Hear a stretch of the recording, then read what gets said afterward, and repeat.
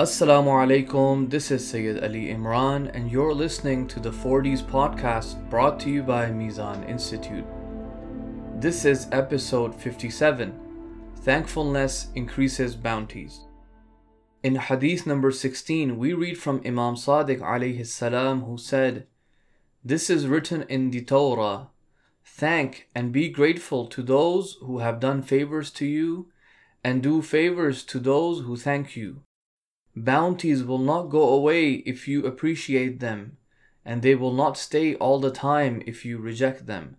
Thankfulness increases the bounties and provides security against changes from good to worse." Being thankful means to appreciate and honor someone. To honor someone for their favors, to honor and appreciate someone for what they give you or bestow upon you.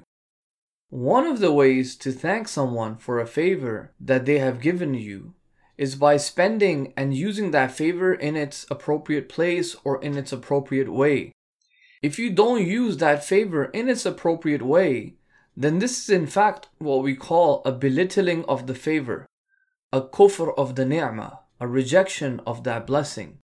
For example, imagine you give someone a brand new t-shirt, or someone gives a lady a brand new hijab, and we go and instead of wearing the shirt or using the hijab to cover the head, we use it as a sufra or a tablecloth, a mat to put our food on.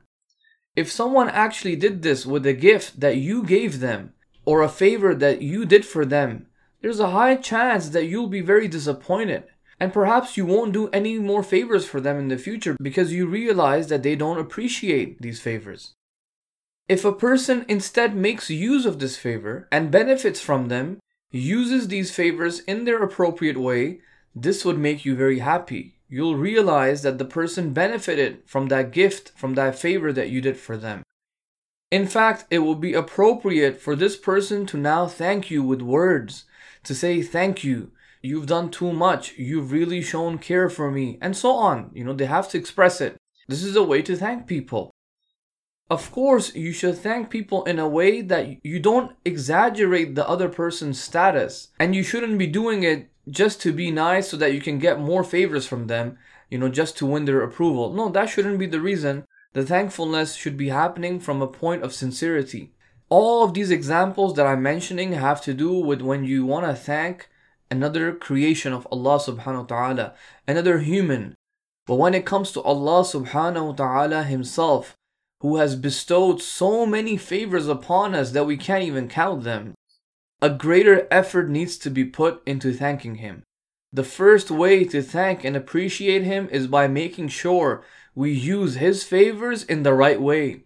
The blessings that he's given us, such as, our eyes, mouth, and ears, that we don't use these blessings in the wrong way, in inappropriate ways that will be similar to someone using the gift that you've given to someone as a food mat, for example.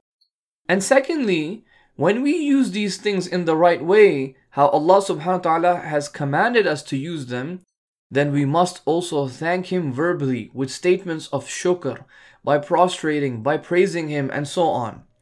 In fact, we will build on this point in the next episode, where Imam Sadiq alayhi salam speaks about both a verbal thankfulness towards Allah and also being thankful from the heart. Thanks for tuning in today, and to remain updated on the latest episodes, please follow us on our social media pages. And for more great content and other podcast series, please visit us on mizaninstitute.org. Wassalamu alaikum wa rahmatullahi wa barakatuh.